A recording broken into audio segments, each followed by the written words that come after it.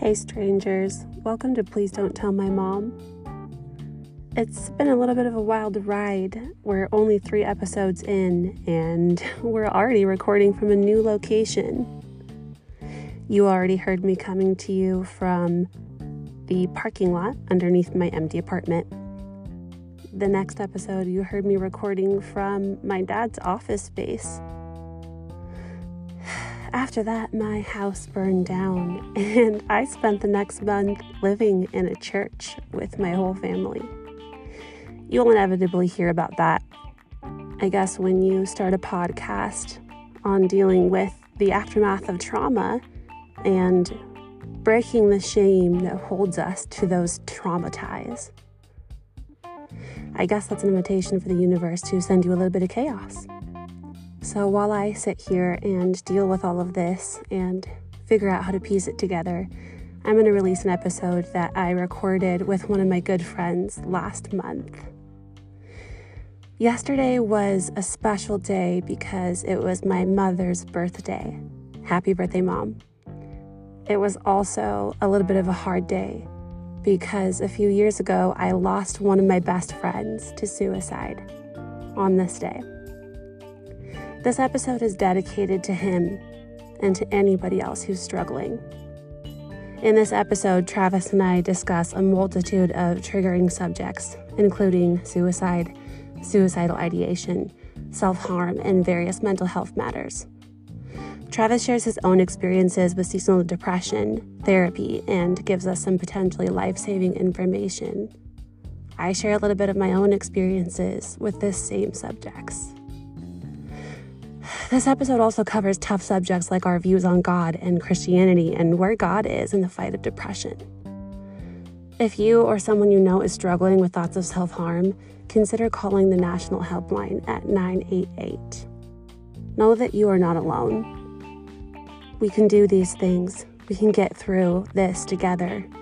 We can do hard things and we can survive hard things when we have each other to rely on. As always, I hope that you're in the right headspace when you listen to this episode because this conversation is going to be tough. But you know what? This conversation is really important. Thanks for being here today. Without further ado, let me introduce my friend Travis.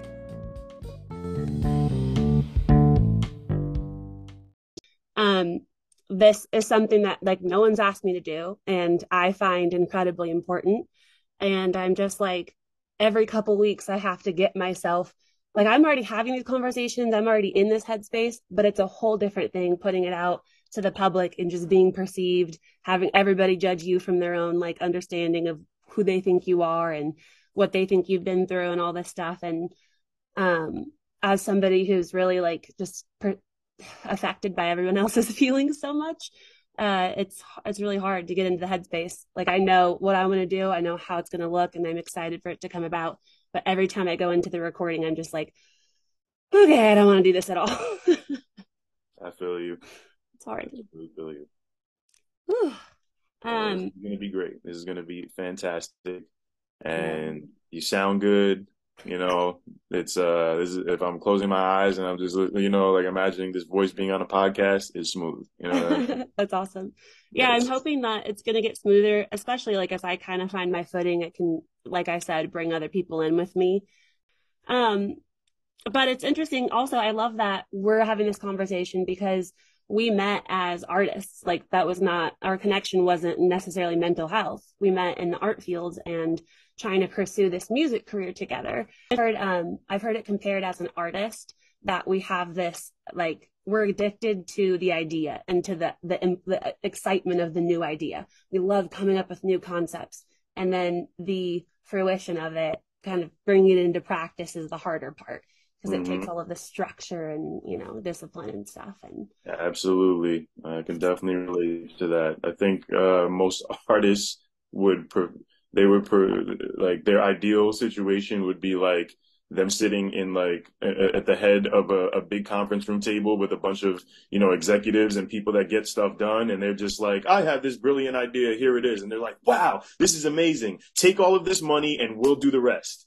you Yes. know, and then they could just like be hype on their idea, you know. But it's especially when we're just getting started, it's like you're that entire conference table. Yeah. You're everybody at that table. You're the only one at that table. So like you have to figure out how to be your own writer, your own editor, your own planner, manager, Critic. and critic, Mm. 100%.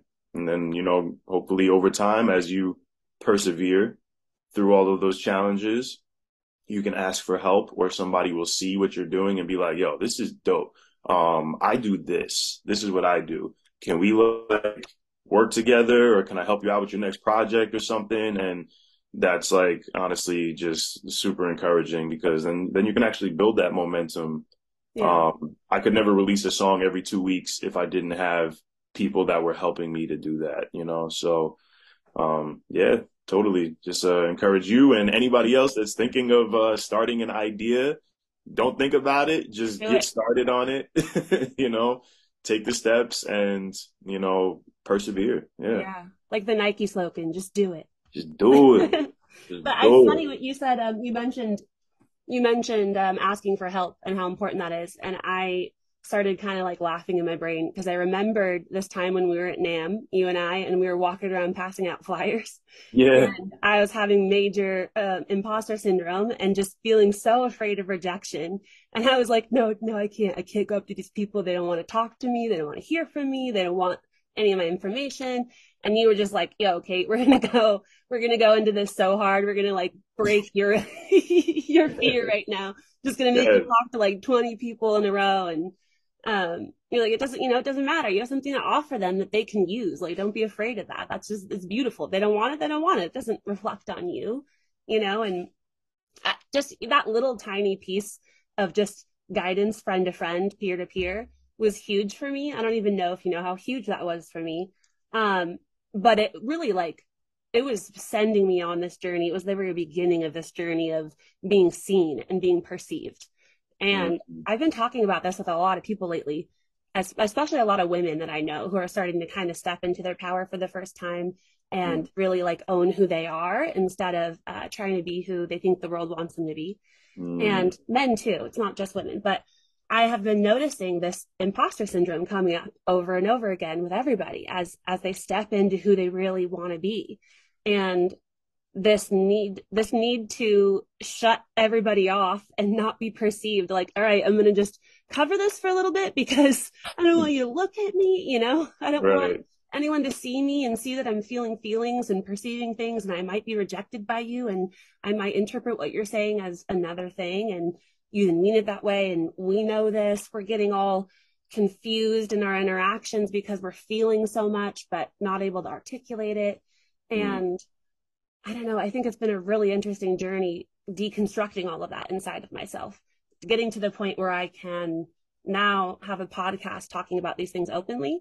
And I Mm-hmm. shared with you, it's still really difficult for me. Like I gave myself 2 weeks after each episode to just deconstruct and not do anything, and then start preparing for the next one.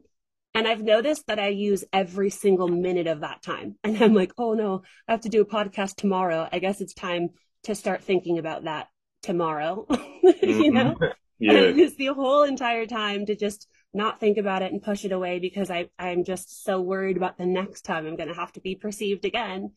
And it's still hard. But back then when I met you, that was what, January 2020 was when we went to NAM, I think, right before the whole world kind of blew up. Yep. And that's also when my life started blowing up because I don't remember if you were there. We went to that conference and we were playing this game with the intern, with like giving him quarters and stuff for every little good task that he did. And at Yeah. the time, like it was this funny little game we were playing that was causing me to have like really bad triggers that I had no idea like what it was triggering in me, but it had triggered memories of my abuse from a little kid. And so I was having all of these really bad reactions and just like panic attacks. I didn't know what they were. I didn't know what panic attacks were at that time, which is Mm-hmm. ironic because our intern also had a panic attack. That was my fault. I remember And that. yeah, I didn't know. I didn't know what that was. I didn't understand mental health. I didn't understand anxiety. I didn't understand, like, when people would tell me they had anxiety at that time, I'd be like, what can we do? What are you stressed about? Let's solve the problem, Mm-hmm. Like there was just so much I didn't understand.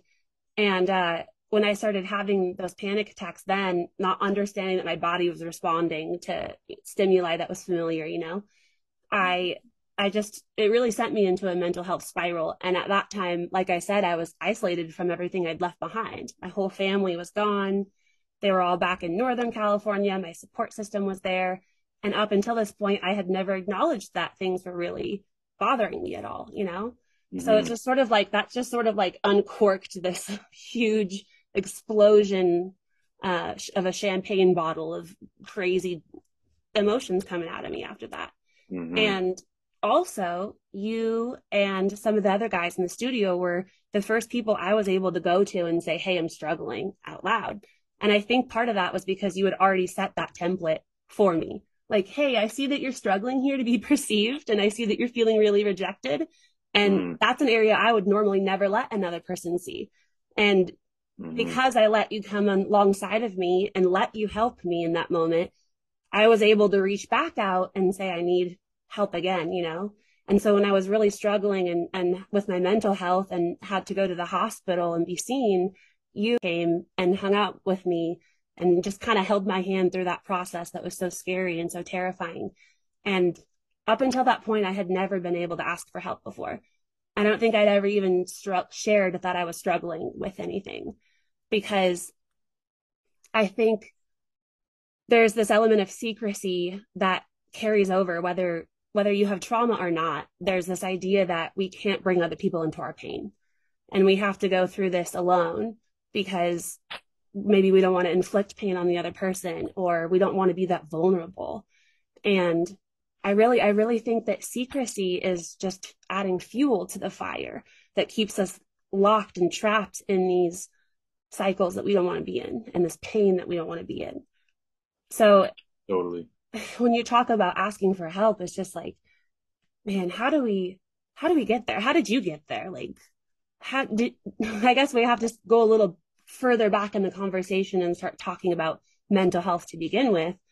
Um, can you tell me a little bit about your struggles with mental health and kind of where you were when you and I met? Yeah, for sure. So, um, my mental health struggle was kind of like a snowballing thing over time. I was a pretty happy, joyful person for most of my young life.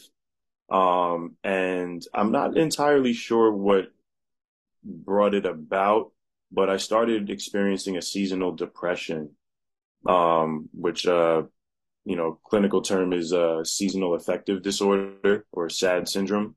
Um, and it's basically an emotional disorder where when the fall time comes around and daylight savings time happens and we set the clocks back and over time it starts getting darker earlier in the day, my body responds to the darkness, in response it shuts down. And a lot of people actually feel a little bit of a lull or a little, dip in their overall mood towards the fall and winter seasons, especially if you live in a seasonal, type of environment like the East Coast. The winters are cold, the fall is getting dark and stuff. California and other places, I mean, it's sunny pretty much year round and stuff, so it's a little bit different. But living in New Jersey, I would experience this dip around maybe from around October, and it would carry all the way until around like February or March. So really like 6 months out of the year, I would be experiencing this depression. And um I didn't realize that it was actually going on for a while because I think the first couple of years that it happened, it was kind of mild. And I just figured, hey, I was in school at the time, I have things going on. It's just a stressful time, so maybe I'm just stressed out and it is what it is. But as the years went on, the beginning of the season of that depression started becoming more drastic and more obvious. And then the coming out of the depression in March, when daylight savings time, we spring ahead and, we get that first bright sunny day of the spring, I would feel like like I just came alive again. Like I was drowning for 6 months and now I just like, oh my gosh, like I feel amazing right now. Like why do I feel so good? There's nothing even special going on today, but I feel amazing all of a sudden. And, like I said, the first couple of years that it happened, I was just grateful to feel awesome, so I wasn't thinking of like, wow, I have to figure out why I wasn't feeling awesome before. I'm like, look, it's over with. Like, I'm glad it's done. I'm happy now. Let's keep it pushing. And I just rock all the way through the summer, think everything is going to be great. October comes around again. And then all of a sudden, just something. And to be clear, it wasn't triggered by like my circumstances. It's not like, oh, I lost my job and then I ended up depressed. The only circumstance that was consistent was that it was getting darker earlier, that daylight savings time was happening and this seasonal change was going on. And I just remember one year, I was walking out of my job and my life was in a circumstantially a good place. I had stable relationships. I had a great job. I had finished school. Like, I was moving forward in my career. Like things, I had no real reason to be upset. But I out of the building and walked to my car, and it was like one of those first days of the darker season. It was like 4 o'clock or 4:30, and it was already like almost pitch black outside. And something happened that like I felt my whole mood just go like, ooh, like all the way down. And before I got to my car, I was like, what the heck just happened? Like, why do I feel so down all of a sudden? Like I almost want to cry right now. Like, what the heck is going on? And um, so after a couple of years of that happening, it got really, really bad. Like every year it would snowball and get lower lows and higher highs every year. And I just remember I think it was in 2014 or 2015. Uh, I was living by myself, which I thought was something that I really wanted because I was annoyed with people and their living habits. And I had a ton of roommates in college and I was kind of over it. So I wanted to live by myself. I thought I was going to be cool like that. And I was sitting in my house and, um, it was my birthday, February 16th. It was my birthday. And I had been experiencing this depression, like I had said, from since like October and November.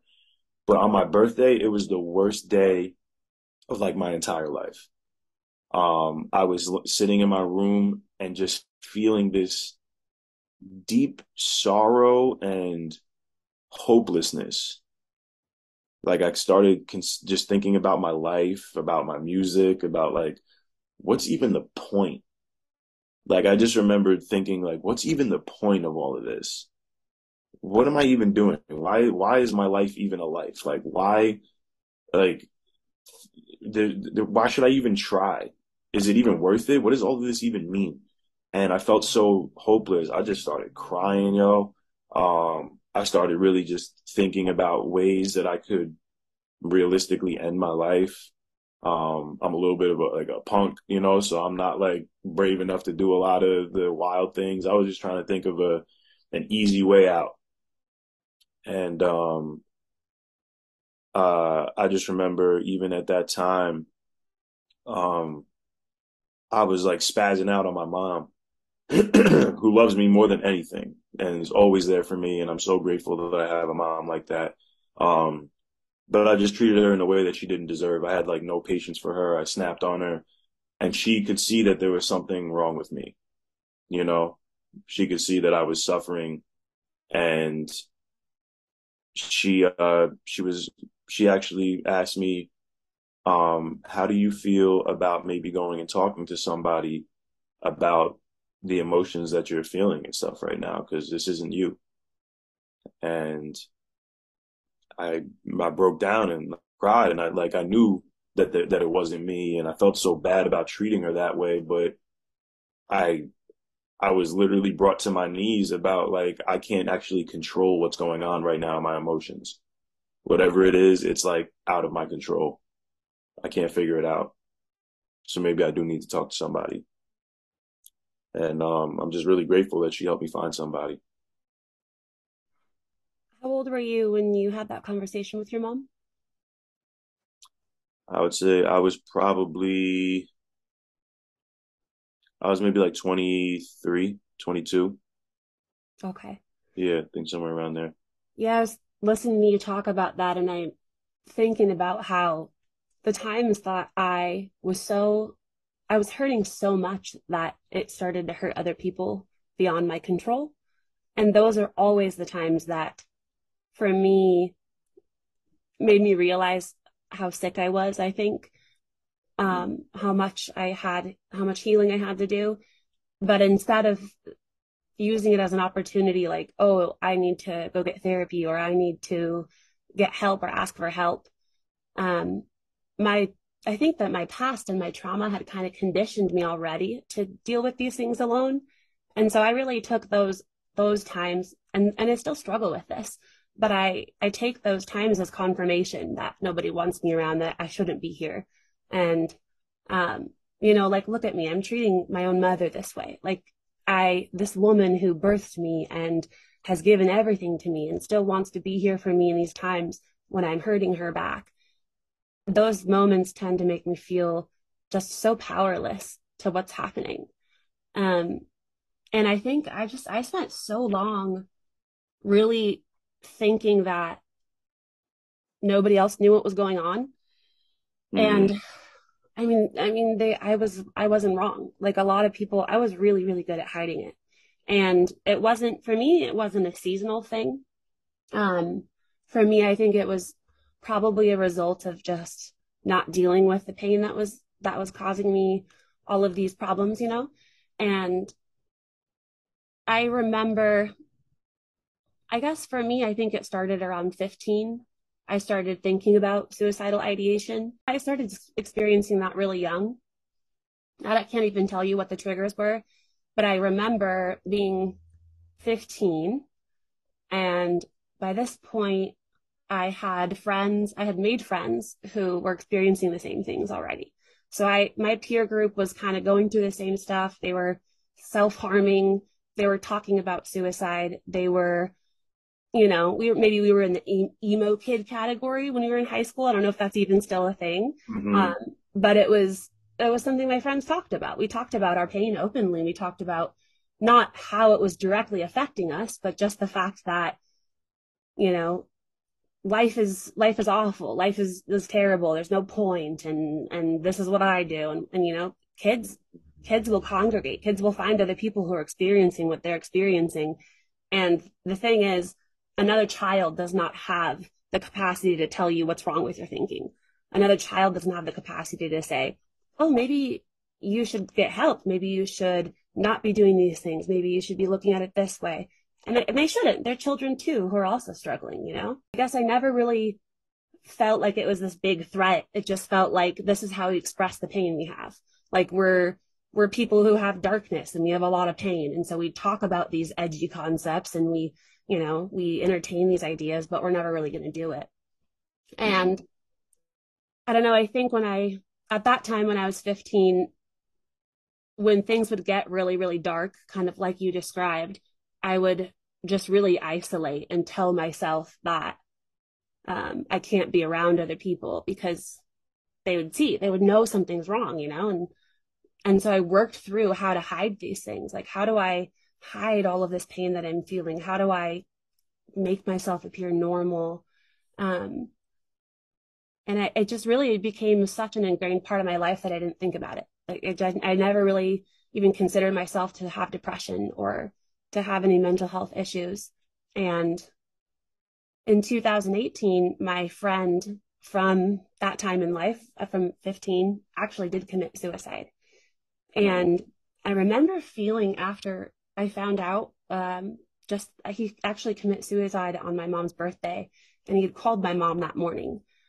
And my oh, parents, my dad is a pastor, and my mom was in ministry too. So this kid came to our youth group, and he relied on our family a lot as support system.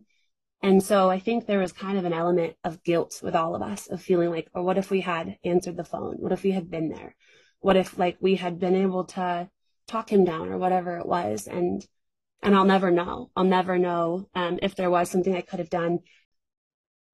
When you get to this point, I know from myself, my own experiences, when you get to this point that you can't reach out, you can't talk to other people, and you uh, finally have the strength to do it, like you're like, all right, I'm gonna text one person and they don't respond or they're just not available for one of 1,000 reasons.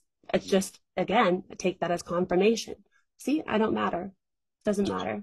I can just go, and so to be honest, I still struggle with these things, and particularly when I kind of release a huge layer of this part of my shadow or the part of this pain. When I've done enough healing to kind of release that part, usually it will end in me wanting to go deeper into these emotions and feeling like that was a mistake. You shouldn't have tried to heal. You shouldn't have shared this with other people.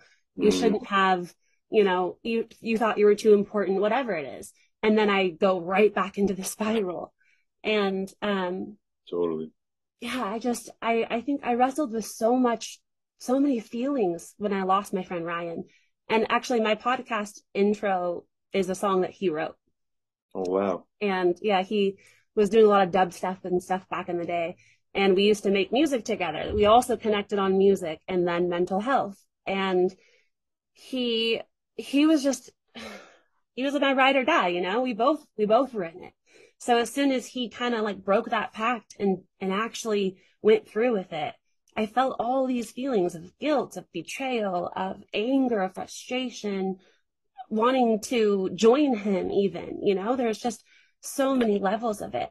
And I just think people don't talk about this enough. We don't talk about how it feels to experience these emotions because it's taboo. You don't want to, if somebody tells you they're feeling suicidal, then, they might call the cops on you, or they might want to come over and smother you and never leave you alone. Or I think that it needs to be talked about. I think that it can't be something we deal with on our own anymore. Totally. I agree.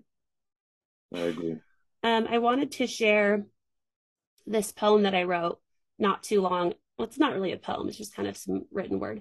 But I wrote a little bit about how I was feeling during this time.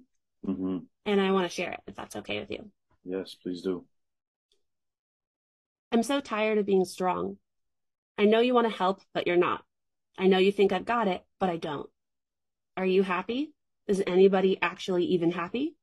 It's getting pretty overwhelming, pretty monotonous, pretty right close to the edge. I don't even know if I'm angry. I thought that I wasn't. I just came here in hopes of connecting with you in our spot. And maybe our friend was right. What does it matter? You're gone and you aren't ever coming back. But I want you to know I get it. Like, I get it. I came here right after I heard the news and I didn't know what I was doing or what to do. And everything was this big cluster of confusing, blurry emotion. And I just drank. I drank crappy beer and I tried to pour some out for you and honor you somehow. Much like today when I was driving and overwhelmed and crying and again confused. I somehow found myself at our liquor store buying an even bigger cheap 40 and just drinking, talking to you about my problems, about how I get it too. And I'm still not mad, but I do get it. Even more than when I did then. It's all so overwhelming, it's like it can't get any better. And even the people you love are just going to leave you alone one day and break you beyond repair. And how do you even go on when you know that that's the end? Wouldn't it be better to just hit stop, pretend like you don't know the ending because you don't want to be faced with that reality? I know it pales in comparison to everything you've ever felt and did. And did I ever even deal with depression? Or am I just that selfish that I take on illnesses I don't even have to feel some kind of, pity for myself? I drove right past here every day for months, completely unaware that I was passing your house, passing you and your pain and your suffering and your dying. So unaware of you or others and everyone just dying. Are you even happy? Are you happy now that you're at peace? Or you don't have to watch the end? Or is it torture up there too? Because I want to know, and bro, I get it. I can deal with not surviving here, and everything is temporary, and this too shall pass. But everything you'll ever love will leave you, by choice or not. You'll never be safe, even up there. I'll never be safe. So what do we do? I mean, are we even happy? Wow. So I wrote that probably like maybe 6 months before I met you. I got chills. That was amazing. I remember so many times sitting there in my pain and just thinking, wow, nobody has any freaking clue. Nobody has any freaking clue, Hmm. you know? And Oh, I want, I want other people to feel like they can talk about it. And I don't know how to like direct people to get there because I don't know. For me, I didn't ask you. I didn't say, "Hey, Travis, I'm feeling like I want to kill myself. Will you come be with me in the hospital?" hmm. I just was spiraling and I got to this point. Actually, that day, I had been spiraling out of control. And at that point, when I was running outside, I didn't know what to do, but I knew that I needed help. I knew that I wasn't okay. And this was a really bad point. And I maybe wouldn't be okay if I didn't get help. Hmm. And so that I think that's when I maybe texted somebody in the group and he immediately came by my side and just hung out with me. Didn't ask me questions, didn't try to pry, didn't, you let me set the tone, but you guys were just physically there. And I think it's important to note that too, because sometimes there's nothing to talk about. Sometimes it's too deep and the pain is buried down so far that you don't even know where to start. You don't know how to ask for help or how to talk about it. And sometimes you just need to say, hey, can you just sit with me? Can you just be with me in this? You Hmm. know? Totally. Um, I remember that day. Yeah. I know that you also wrote a poem about this. And I don't know if you want to share it now or if you wanted to share it towards the end, but I also wanted to hear kind of your perspective about how that felt for you and then kind of talk about like what you did to get out of it. Are you Sure. Yeah. Yeah, I will I can share it now. So I wrote this poem and it was originally titled Suicide Note. And it was something that I wrote it in the springtime after coming out of my seasonal depression. And at the time when I wrote it, it was the worst seasonal depression yet, the worst year yet that I had experienced because every year just got increasingly worse. And I just I remember how different I felt in the springtime and how I once I snapped out of it, I couldn't even believe that I was feeling that low that I actually wanted to kill myself. And I felt like I was two different people. And I felt like I had to write something to whoever that guy was that was feeling so down and worthless and hopeless and like now, sober minded now in the springtime, I was like, there's no reason for me to ever feel that way. Like, why did I feel like that? And at the time, I didn't know what I was really experiencing was a seasonal depression. I thought I was just depressed or that life really was just bringing me down. And so I wrote this poem. It was really just supposed to be a personal reminder for me, something that I could read next fall if and when that depression were to hit again and I were to be in that same dark place. I wanted to remind myself that, hey, the same you that's in that dark place is the same you that's in the springtime right now and saying, bro, no way. No way. Like, don't even think about it. And so it was really just supposed to be an encouragement to myself. Um, but over time, I wound up sharing it with other people, and um, yeah, I guess well, I guess when we talk a little bit about therapy and stuff like that too, I'll share more on it. But I was encouraged to share this with other people after I had brought it to my therapy group. Because when I wrote the poem, I felt that it was a powerful piece, but um I was afraid to share it with people because not only did I not want to like be vulnerable and share, what I was really going through, but I was afraid, like you said, of the potential consequences. There's a lot of people that, you know, the only thing that they know how to do when somebody sends up a red flag like that is to call the cops, call the EMTs, call the emergency, like right to emergency mode. And I'm not saying that that's not something that we should do, okay? Because sometimes people really do need that intervention, and you could save somebody's life by doing it without their permission, honestly, because they might not be in a place to give you permission or to ask for that help. And there's plenty of people that happens for, and they, on the other end of it, they're like, I'm so thankful that you did what you did, that you made the call. Um, don't ever let me get to that place again. But I shared it with my cousin, who is somebody that I shared all my music with and all my writing with. He's like a big brother to me. He's been my music coach. He's I can credit him with a lot of the reason why people might consider me a good artist now or a good writer is because he helped me sift through all of my crappy stuff and tell me when something wasn't hot and when it wasn't cool. And so I thought he was kind of like a safe space, to share it with. And I sent it to him. But again, the issue is that he's not my manager. He's not some guy. He's my cousin. He's like my big brother. He loves me so much. And when he heard it, he went into that.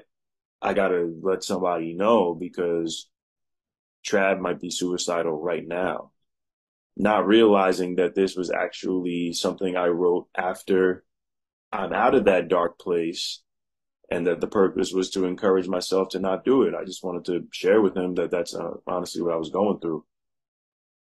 So he shared it with my mom and, and I think my aunt and my family got worried about me, like very worried. And they had to pull me aside and, ask me questions about where I was and I had to explain it to them.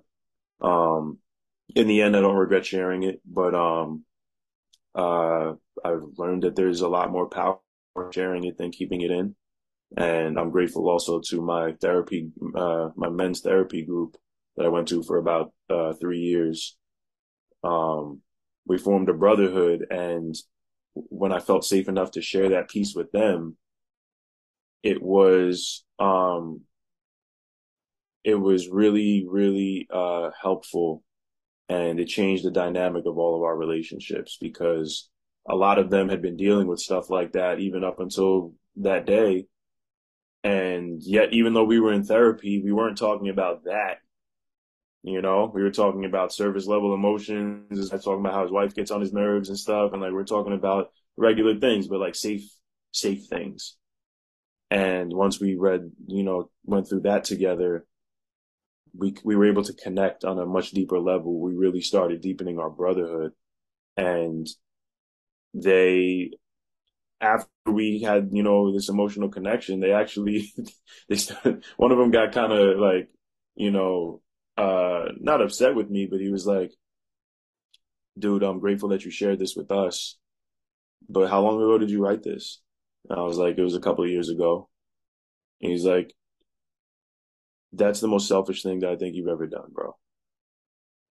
You mean to tell me that you've been holding this for like 3 years and you haven't shared this with anybody? You've been coming here for like a couple of years and you've never shared this with us. Like, do you know how many people you could help by sharing it? And I never thought about it like that. Um, that as somebody that's gone through it and survived it, you're actually like we're called to help other people get through that. And yeah, so I'll share with you right now what the poem is, and the poem has since then been retitled "Have You Ever Felt Like This?" I thought about killing myself one day when I wasn't really feeling myself. My self-defeating personality was really coming down on me, and I wanted to die when everybody was proud of me. From an outsider's perspective, I'm ungrateful. Just another reason my feelings were so hateful. It all started with feeling underappreciated. The way people treat people on a daily basis, it's amazing. It's like there's no value on human life. Had me ready to let mine go for a stupid price. I sat on the mattress, trying to figure out how to even go about this, man. I never practiced. I got a fresh razor, rolled up my cuffs, tried carving my wrists, vertical with the cuts.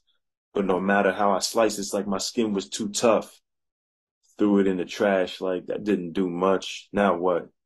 I ain't jumping in front of nobody's truck. I thought starving, but I'm used to being hungry as man. I got the belt and tightened it until my neck lost feeling and realized I was too tall to hang from the ceiling and I'm too long-winded to choke. What if I OD'd? I can't. I built a tolerance to dope. I was gonna drink bleach, but they'd have killed me with the white on the inside jokes. Real speech. I got some passion from the Henny after lighting up a spliff. Tried burning myself alive, but I was already lit. I thought if I jump in front of this train, it'd be a wrap. Then I'd have never jumped on this track. I thought about God and heaven and hell. Which one I'd be going to, you never could tell. My unfinished music, my memory swells. My family and friends, would they remember me well? I had to know, so I banged on heaven's gates, but I should have knocked light. Then a voice said, you ain't supposed to be here tonight. I was sitting on a cloud, then I dropped through, but the voice said, key in your life, and I got you.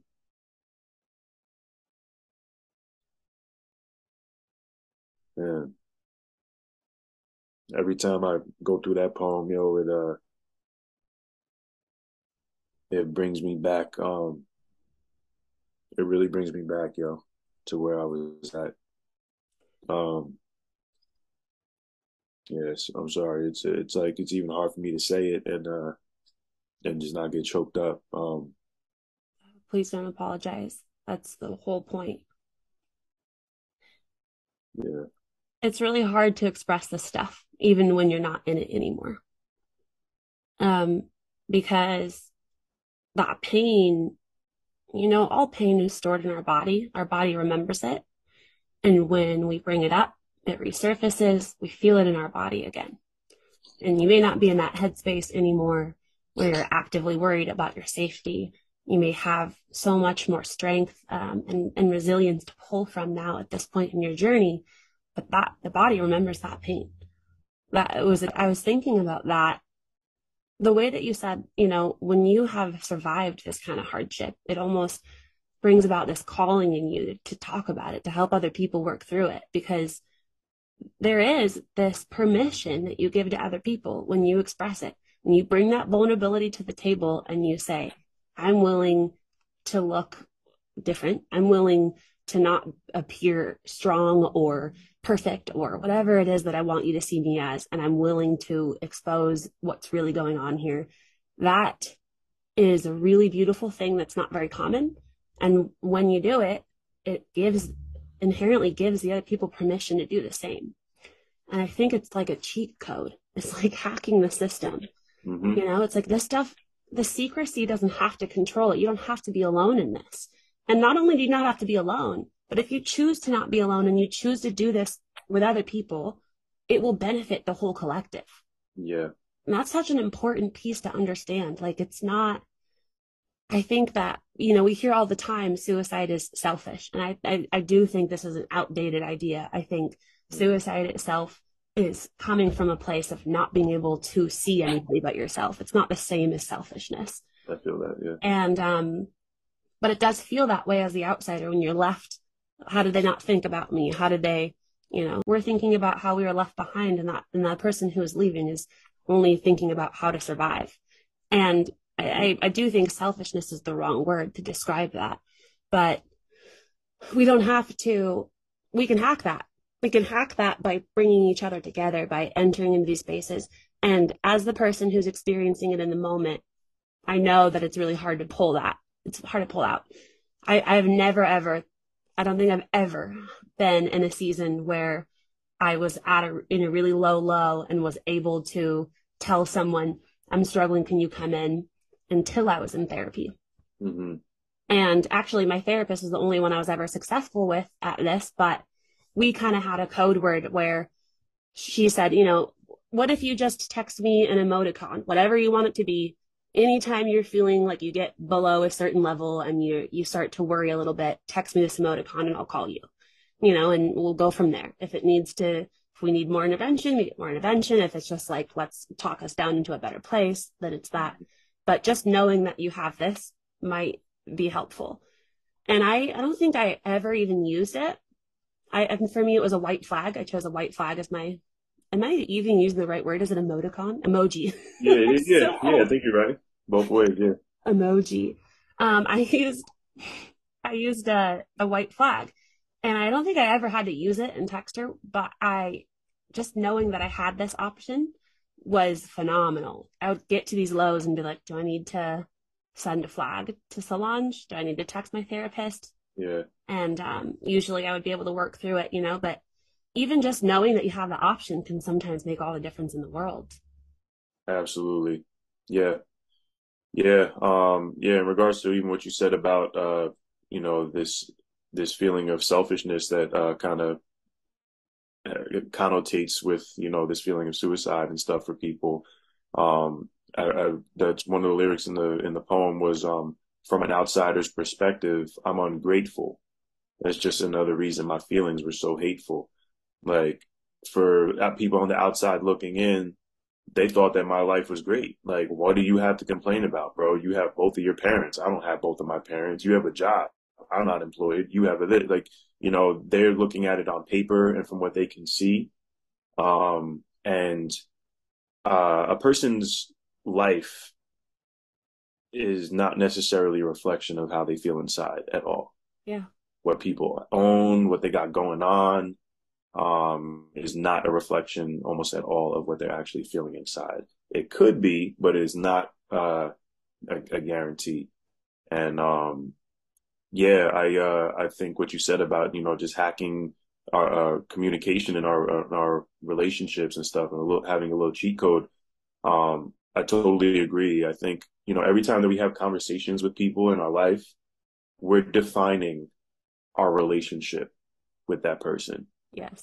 So if we can imagine like drawing on a piece of paper what your relationship looks like with somebody, you can think about somebody that, maybe somebody you work with. What does that relationship look like? For a lot of people, it's like, I only do certain things with the people I work with. Okay. We talk about work. We'll talk about sports, and we'll talk about, what we did this weekend, but I don't talk to them about the depression I have. I don't talk to them about my love life. I don't go out with them and spend time like that with them. I don't want them to know me like that. I don't let them follow me on Instagram or Facebook because I don't need them in my business. Like all those different things. And I'm not saying that every relationship should be a wide open space, okay, because it does take two.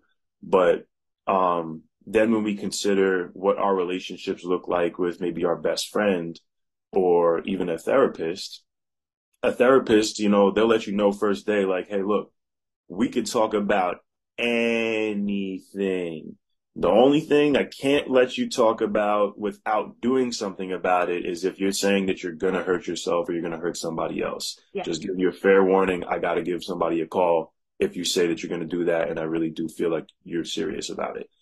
But outside of that, you could tell me how much you hate these people in your life. You could tell me how many drugs you just did this week. You can tell me like anything, like let it flow, because we all need that safe space. Um, and it's not something that actually takes as much time as we think it does. And I actually can only say this now from experience because um, actually after joining a church out here in California, I got around some people that like they have a culture of confession. Mm. You know, like that's just their thing. Like right off of the rip, they will tell you, you know, not like in a weird way, but like as soon as they like you get into a conversation with people, they're very transparent and very vulnerable about the deepest struggle that they might have gone through. And they don't even have to know you like that. And I remember having a conversation with a couple of these people, and within the first 5 minutes, they were just like, "Yeah, man, you know, I really am grateful for what God's doing in my life now, man. Between you and me, bro, I had bad alcohol addiction. I had really bad, you know, pill addiction. I was doing opiates, like, I was really depressed. Da, da, da. I was like, my whole family fell apart, da, da, this and that. And like, they're sharing this with me, and I'm looking around, and I'm like, uh, you feel comfortable with telling me this? And they're like, yeah, I mean, why not? You know? And there was something so new about that for me that like right after that, I was like, oh wow, well, I struggle with smoking, bro. And like I literally thought about killing myself. And like I've been through this and da da da. And within like 10 minutes of meeting this person, I had a deeper connection with them than I did with people that I've known for like 10 years. Yeah. They gave you that permission to be vulnerable by Yes, doing it first. absolutely. They went right to giving me permission to be vulnerable by being vulnerable first. Yeah, I find that the church is, the church inherently is supposed to be a template for healing. It is supposed to help us heal and do these things. Like it gives us, kind of these resources, but the people who come to church are broken, right? And so Yeah. we take our little pieces of information and we bring it to everybody, whether it's right or we're wrong, Mm-hmm. and whether it's checked or not. And a lot of Totally. times religion becomes something that actually causes the pain and causes the abuse, and me and my family have been through so many different examples of spiritual abuse, which I will get into another episode someday. But, Mm. it's hard. I know it can be hard to hear, for me, even as somebody who's come kind of back to this again and later in life, it's hard for me still to hear people say things like, "Oh, I'm just so grateful for what God is doing in my life," and I want to be like, "Oh, is it God or is it you?" I want to ask these questions Yeah, and I yeah. want to poke holes and stuff like that. And that's okay. I think that's totally okay. Like the point is here, for me at least, and I think for anybody else, is that it's okay to ask questions. It's okay to approach things, and be vulnerable. It's okay to come to people who believe something different than you. And maybe you'll have a completely different experience. Maybe you'll meet people who have this, like you were experiencing. Christians already naturally have this template for healing, right? So there's going to be a lot of people you're going to meet in the church who have overcome huge things. They've overcome huge traumas, huge struggles, huge life setbacks. And where they are in their journey now, they can attribute those things to God. They can say, "Oh, I see now how God had a hand over my life, how God orchestrated these things, how these things all work together." And whether you believe that God is somebody in the sky, looking over you and giving you rules, or you believe that God is this father figure, this spiritual father figure, or the creator, whatever your view on God is. For some people, God is the part of us that knows things we shouldn't know, the part of us that has answers, the part of us that can give us wisdom, the part of us that knows better. For some Mm. people, that's God. I think it's okay to ask questions and to not know. I think it's okay to gather with people who are different than you and get exposed to different ideas and different concepts. Totally. And I think the main thing that matters here is gathering in that community and bringing other people into it, because when you're going through it alone, you don't have anybody to soundboard off of. You're just sitting there in an echo chamber, saying your own things and cycling through. And, it's like you're taking everything as confirmation that your viewpoint is correct. And it's hard to not get lost in that. It's hard to not swim in that chaos for the rest of your life, unless you put your hand up and try to get out of that. Yeah. You know? Absolutely. I don't know. I think I went in a couple different tangents there, but No, you hit on something really important, which is community. Yeah. Whether within a church or outside of a church or in any other facet, we need community. Yes. Like we seek it from our deepest depths. We do not want to be alone. Yeah. Even and just for anybody that's listening that's trying to figure out, okay, well, other than calling 911, what do I do for somebody that's like on the edge, that's really thinking about killing themselves or hurting somebody else? Like, what can I do other than like blow the whistle? The most like effective thing that you could do for free immediately without any struggle is to let them know that you felt the same way and be honest about it. Relate with them, even if you've never been through what they're going through, or if you've never actually felt the exact same way. There's guaranteed been a time where you felt very vulnerable. There's guaranteed to be a time where you felt very scared. There's guaranteed to be a time where somehow, some way you can relate to what they're feeling. And even if you can't, you can say, wow, I can't imagine what that must be like for you, but I can imagine if I were in your shoes going through that right now, I would probably feel the same way. Yeah. All people really want to know is that they're not alone and they're not crazy. That's exactly it. This feeling that we're alone and that we're the only one experiencing it is the thing that keeps us stuck in the cycle, or gets us to want to really end it, because we think, well, it's never going to be different. It's always going to be this. And that's what it is for me. When I get suicidal, it's because I'm at my lowest and I have given up hope that it's ever going to be different. I think, well, it's always been this way since I was old enough to remember. Why would it ever be different? This is my call in life. I'm just going to struggle through life. And, for what reason? Why do I have to do that? And it is this sense of being alone. And we confirm that we're alone by not including anybody in with us, Mm-hmm. And I think this community piece is so important. Like you said, like for me, it was having, first that experience in the hospital where I knew that I could text you guys and you came and just sat with me. And in that time, I didn't have anything to say. I couldn't talk about it. I wasn't even ready for therapy. I just needed to do something. And for me, that meant getting on medication and stabilizing my mental health and getting to a place where I could consciously work on these things, because my body was doing it chemically now. And I had the permission to be able to actually look at what was happening. Now I don't need medication anymore. And I'm not saying that's the same thing that everybody needs, but for me, that's where I started. And then I started talking a little bit to my therapist just about what was going on in my life, not even about trauma. To this day, I have not unpacked my trauma in therapy. I've tangentially unpacked things and then taken them into my own private void. But I do think it's important that you pick the right people. And I think it's worth saying that not everybody has the capacity to listen and to be a supporter. Absolutely. And there are a lot of people even now in my life that I just desperately wish they had that ability, because I want them to be there for me. I want them to be my safe person, but I can't ask that of them because they're just not there.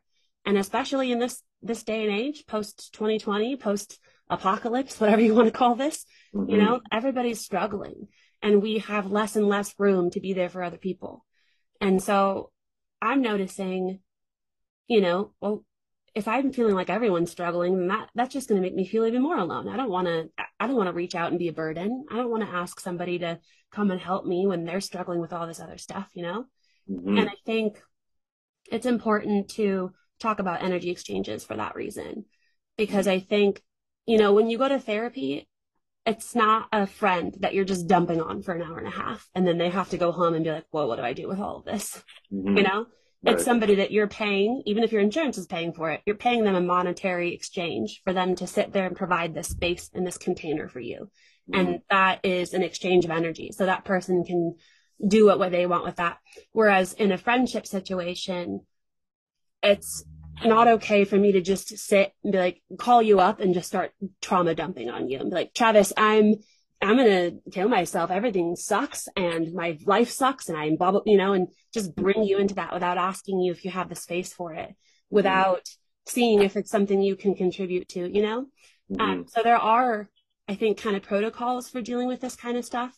And I want to say that for anyone who's listening to this, I think it is really important to look into therapy for this reason, because it's such an easy already built-in system for you to do that in. The energy exchange is there, but Yeah. it is possible to do this with friends. It is possible to do this with community, with the church, with a group that you're comfortable deconstructing and rebuilding with. And if you have relationships in your life that have that potential to give to you, then that's beautiful. But Totally. a lot of people don't have that. And even Mm-hmm. if you do, maybe they just can't support you on that level. Maybe they haven't experienced what you experienced. So I Yeah. wanted to say that, number one, I think that is why therapy is so important, because it's already just a built-in container for you to do that in an equal exchange. But also in the context where you are being a friend, when someone does come to you and has all of these things that they're going through, how do you be there for them? You talked about relating to them, and I think that's such an important component, Yeah. because while there is a time and a place for active listening, right? When someone's going through something and you have the space to be there for them, it's important to be an active listener and let them talk without making it about you, right? Mm-hmm. So this is an important skill to have as an advocate, as a friend, especially if you want to be there for people in hard times like this. But then you have to also weigh that with what's happening when someone's in a suicidal episode or when they're really low, right? Because as someone who's experienced this, I'm sure you can relate. Sometimes you can't access those words, and sometimes you can't access anything outside of you. For me, it sometimes feels like there's a bubble, like kind of just encompassing me, and or almost like I'm at the bottom of this well, and I can hear everything everyone's saying, and I can understand, but I can't give back. I can't let anything out. It's just like it's Mm-hmm. all stuck below the surface. And typically in those moments, if I'm feeling suicidal, I usually, I really just can't see past myself at all and my own situation and everything that is, it's so far beyond help. I am, I'm so far down in the well that nobody can reach me anymore. And those are Mm-hmm. the times where I need somebody to come in and relate. I need somebody else to come in and force their way through the bubble and tell me that I'm not alone. Yeah. And I think for me, I've had the blessing of having a relationship with somebody who struggled with the same things.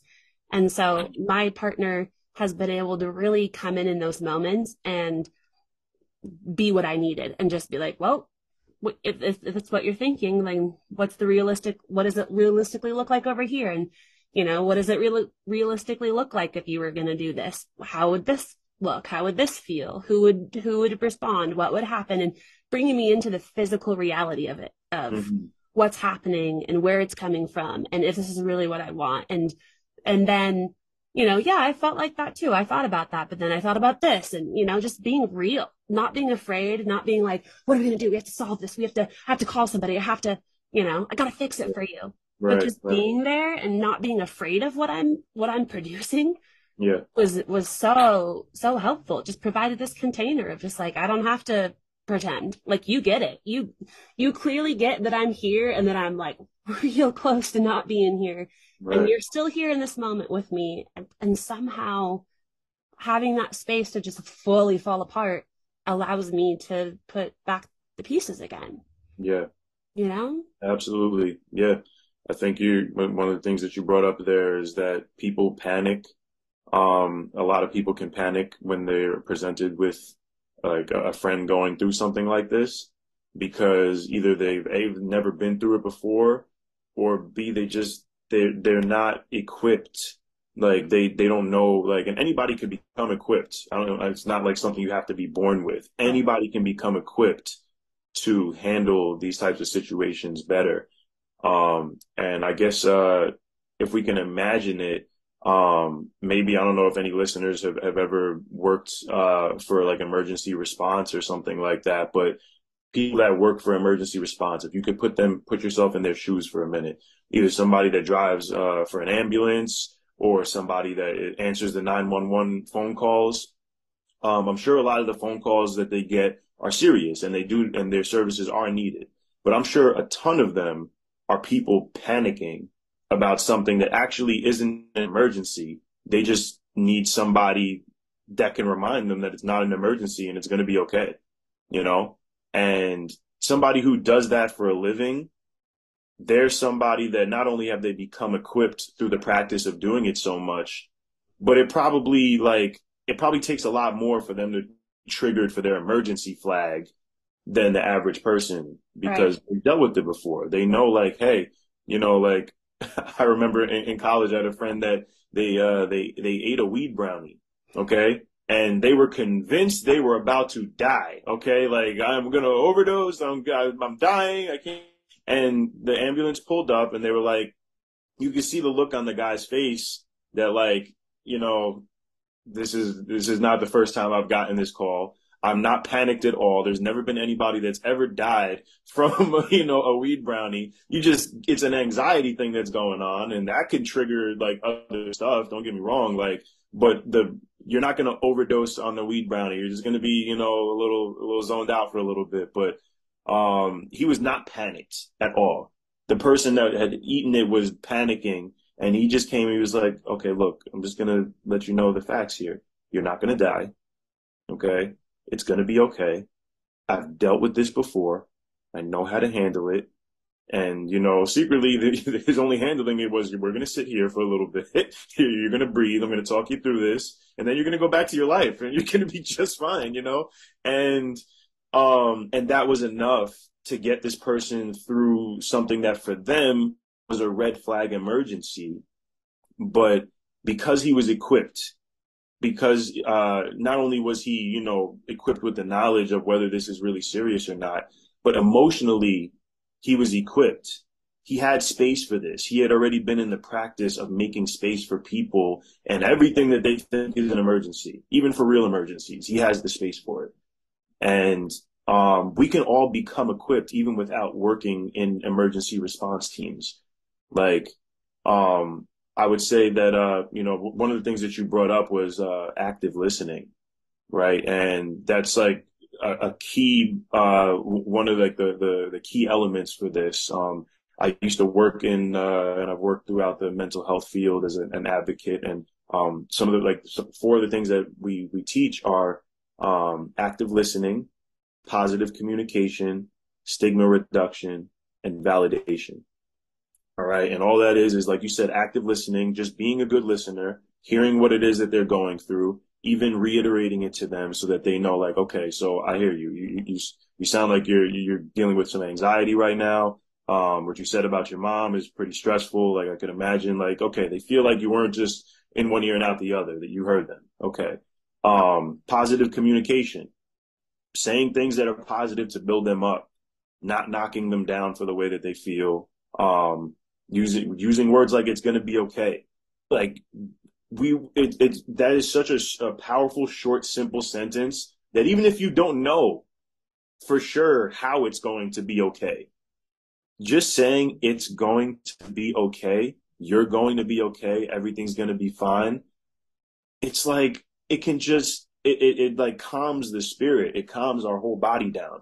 And you can convince somebody to actually believe that, and then it will be okay. We got validation is just like whatever it is that you're going through, whatever you feel, you're entitled to feel it. You're not crazy. It's not illegal for you to feel these feelings or to be depressed. It's not a crime. You're not the only one that's felt that way. Hey, you know what?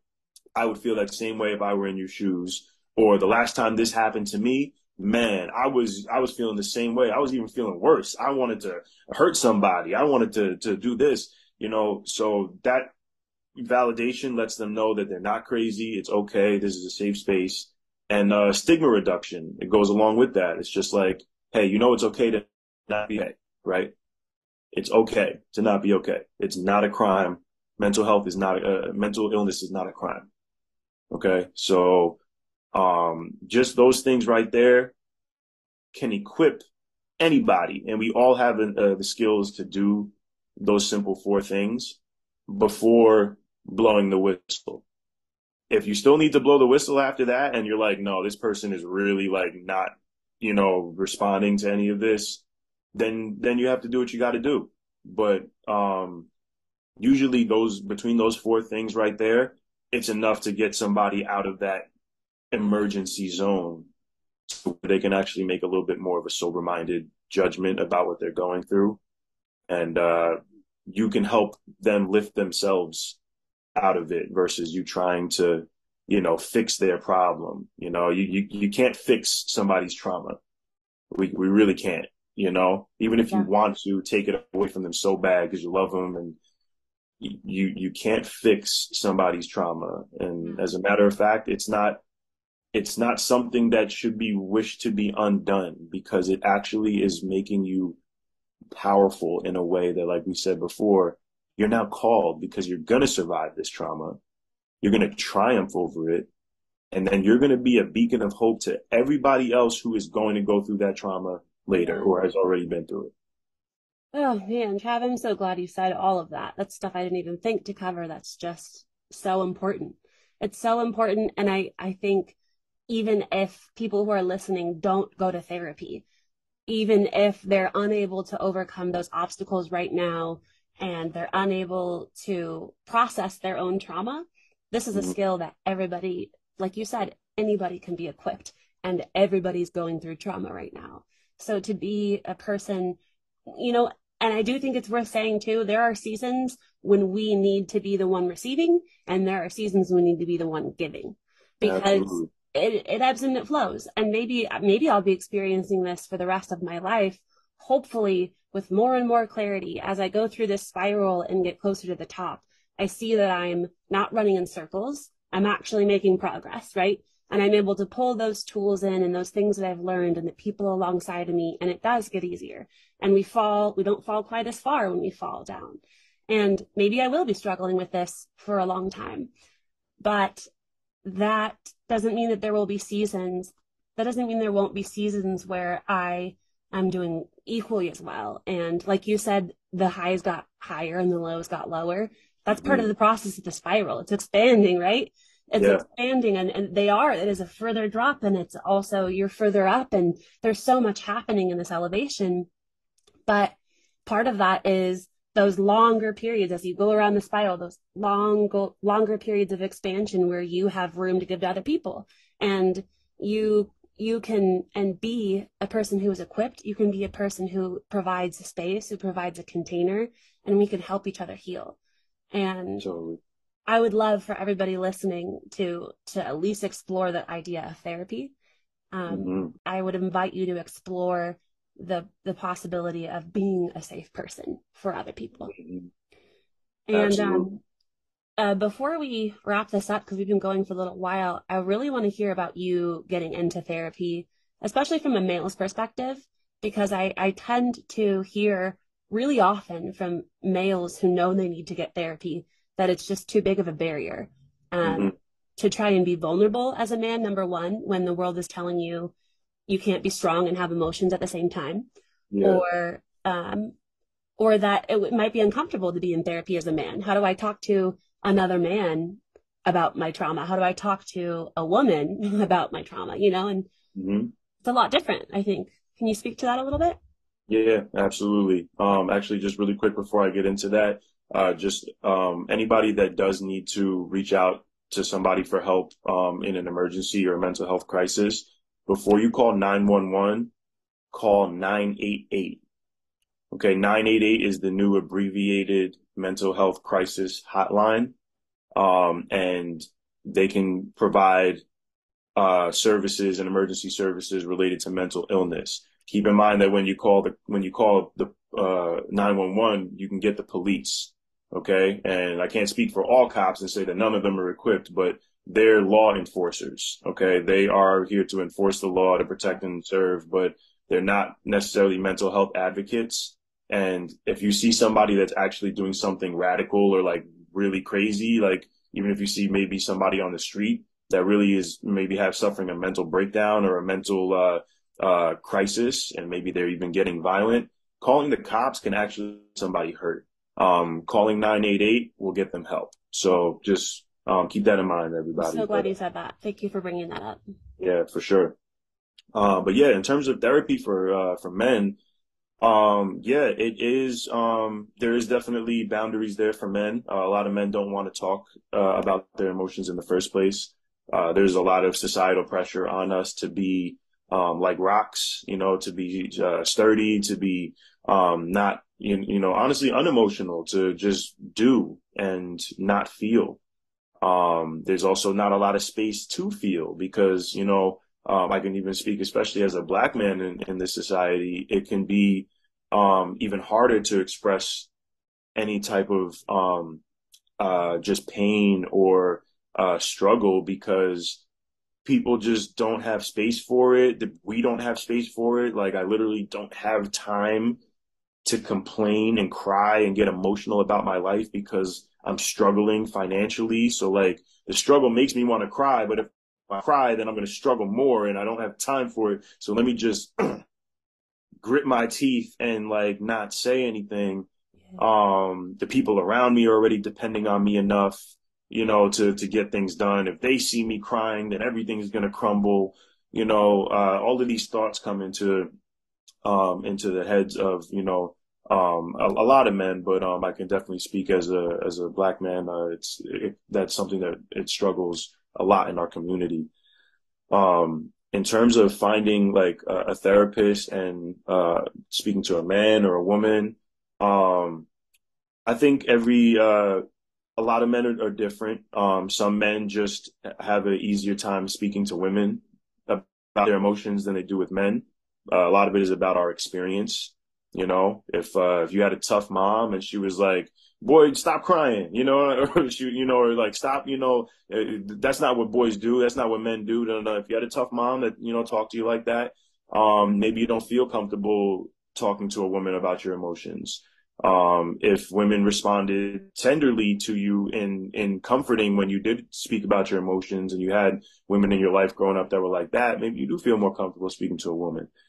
Some guys just want to be related to on the level of being a man, and they think that women are just never going to understand what it's like to be a man.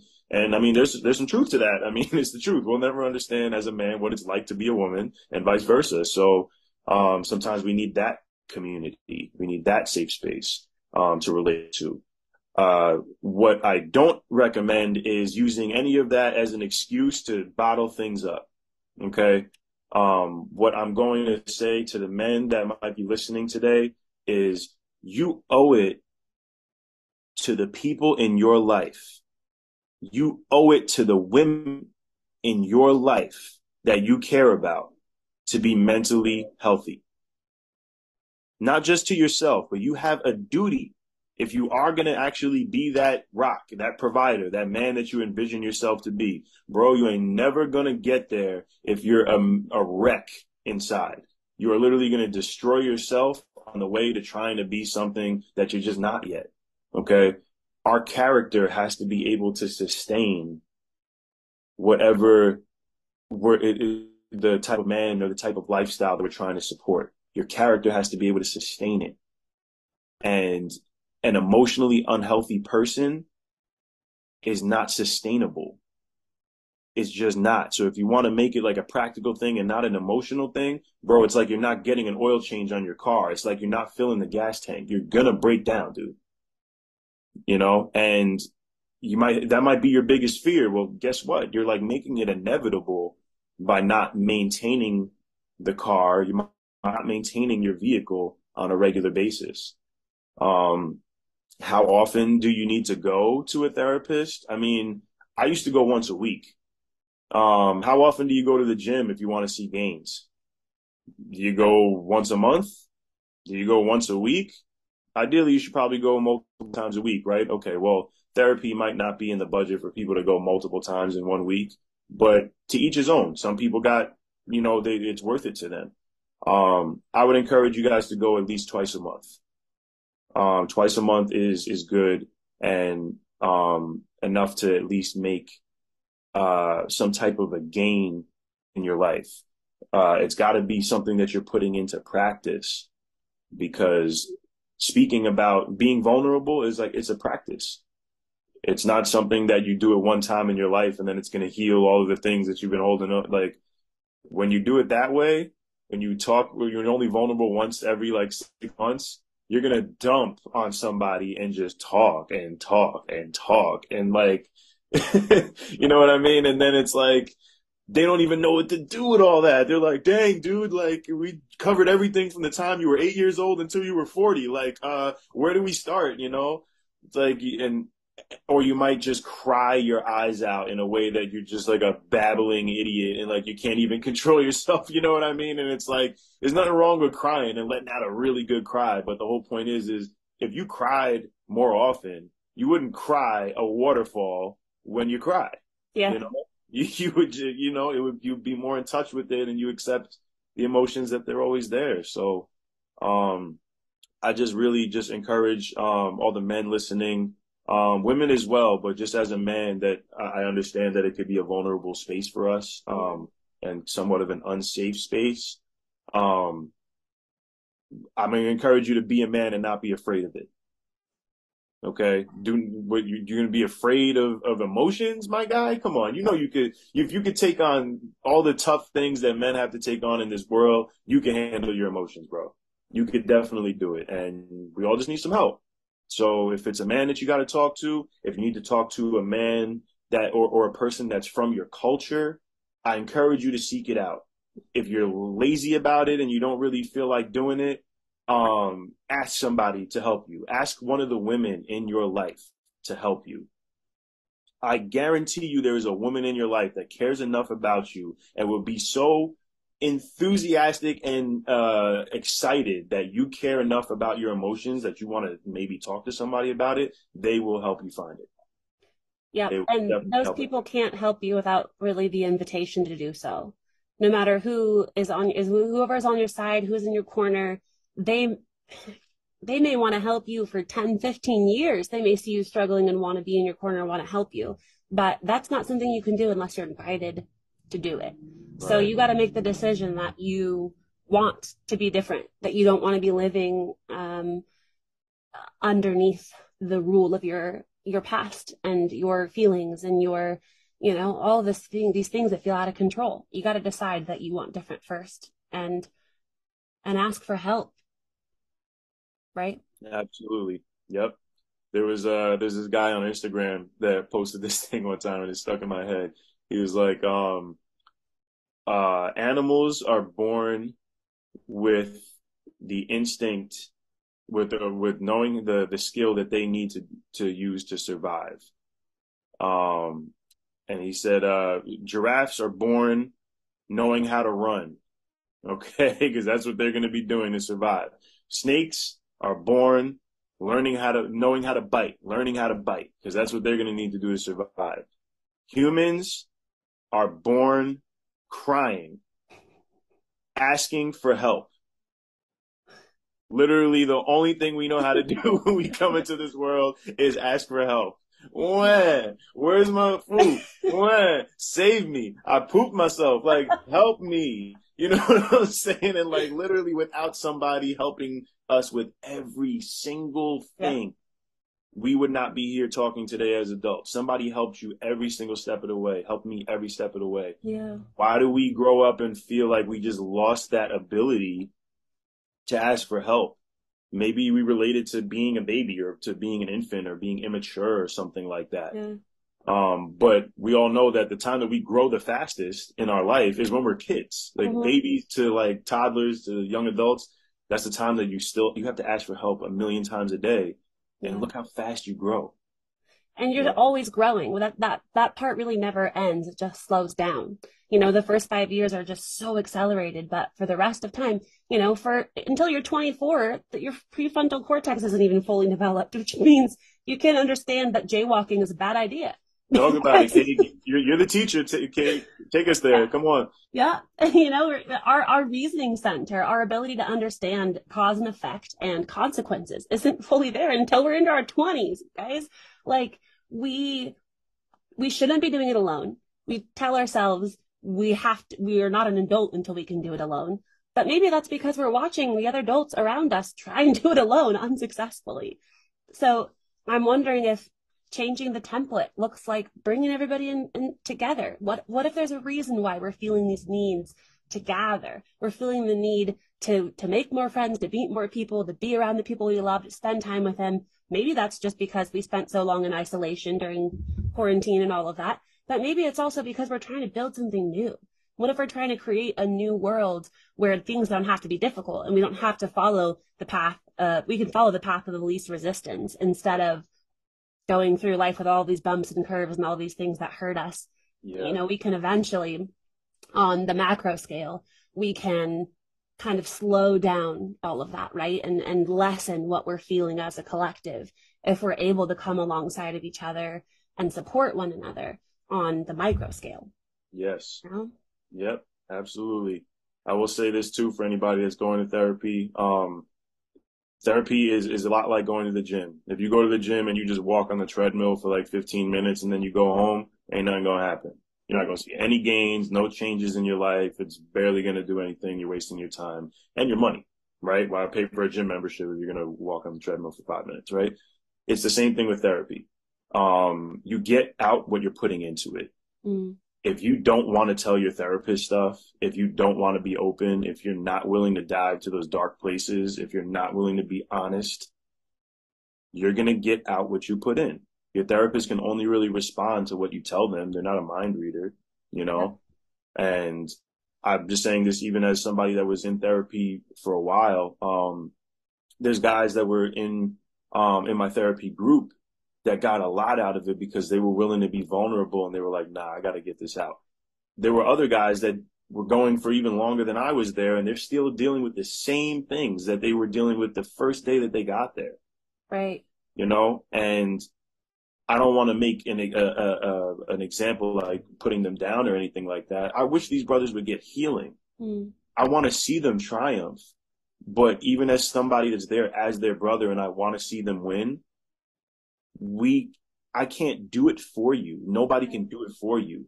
The therapist can ask you questions. We would ask each other questions. We would even encourage each other like, okay, bro, I hear you, but why don't you go a little deeper, man? It feels like you're getting there, but then you stop.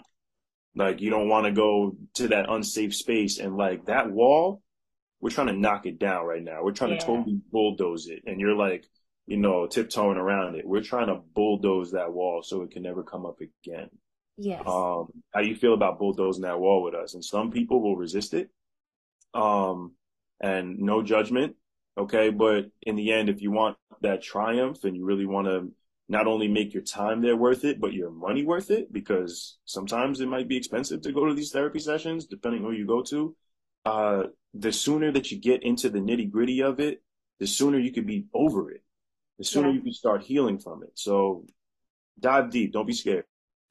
Absolutely. I think that's a really important piece to mention too, because speaking to that community aspect, whether it's in a church or in another format that you're getting, if you're with people who can help build you up, that's a place where you can have people come along and say, hey, what if we all bulldoze this wall together? And, you know, what if you went a little deeper and they ask you those probing questions? They give you that permission to be vulnerable. I call this positive peer pressure in childhood education system. It's the same thing when you're trying to potty train your kids. If you put them in preschool and they're seeing everybody else pee 4 times a day, they're probably going to try it too. Mm-hmm. You know, and we are creatures of habit. We watch other people and we mirror it, you know? Yeah. And so there is a space for this to happen in a group supportive setting. And there's also a place for it to happen in therapy. Whether you want to expedite your timeline and go in and take an active hand in your healing role. For me, I wanted to expedite things quickly. I wanted to go in and talk about things, get to the core of things, build relationship immediately. Those are parts of me that are naturally already expressed. So it wasn't hard for me to do it in therapy.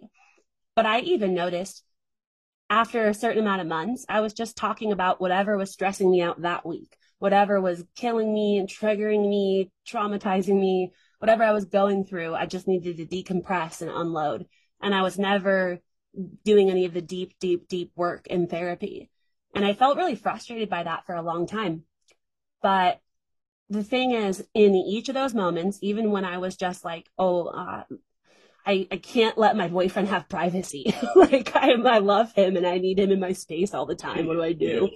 do? Even in that, I learned these valuable lessons that I can take and apply to other situations.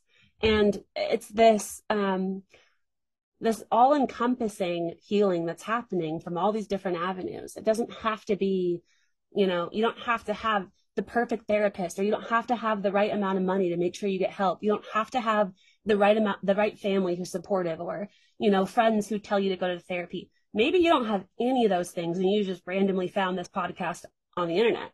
And this expression of vulnerability from two artists can allow you that permission to express that vulnerability and start exploring these things. Yeah. So I guess I just wanted to say that there is no template that you have to follow for these things, but it's important that you start exploring it, because like you said, it doesn't go away, right? It doesn't just go away because you shove it all down. That's right. Yeah. Well said. Thanks. You too, man. This was a really good conversation. I'm so glad we had it. Yeah, me too. This has been very healing for me today too. I didn't realize how much I needed to have this conversation today. So thank you. Same. Same. Seriously, same. Not surprised. And on an encouragement note, if you weren't doing that consistency thing as an artist and putting yourself out there all the time, maybe you wouldn't have been on my mind. And maybe it wouldn't have been like, hey, you know who I used to talk about this kind of stuff with? Like maybe I should hit up Travis. Like I see you, you're on my mind. I see the things you're doing. I see the things you're passionate about. I see you out there authentically living your journey. And I see, oh, this is a piece that we can come in together and we can do a little extra digging and a little extra work, and just being authentically you, being willing to be vulnerable, being willing to go through your experiences even when they're painful and they make you feel stupid and they make you feel seen and you don't want to be seen. Yeah. There's so much benefit to it. There's so much benefit, and it's not even, sometimes it's unseen, sometimes it's for you and you don't even know it. Mm-hmm. Real talk. Real talk. Before we end this conversation, do you want to plug your handles a little bit so you can tell us where we can find you if we want to listen to your content, if we want to get involved with the mental health stuff you're involved in, anything like that you want to plug? Yeah, sure. So if you guys are on Instagram, I'm at IT official, all one word. That's IT like infinite T. My name is Travis.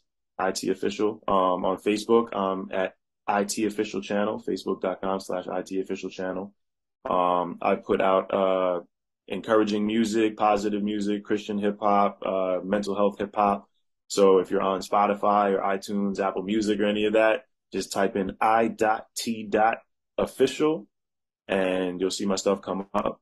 I released a project called Survival Kit, which is all about mental health recovery and just getting through dark times and celebrating the triumph of being lifted out of it at the same time. So you can also hear a song recorded version of the poem that I shared with you guys today. It's called Have You Ever Felt Like This? We turned it into a song so people can get some mood setting saxophone and some musical accompaniment there, and just hopefully help you guys, if you're ever having a day as dark as I had, that you know that you're not the only one going through it. So yeah. That's awesome.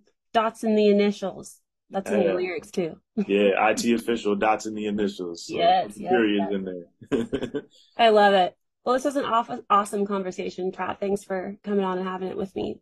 Yeah, my pleasure. Thanks for thinking of me.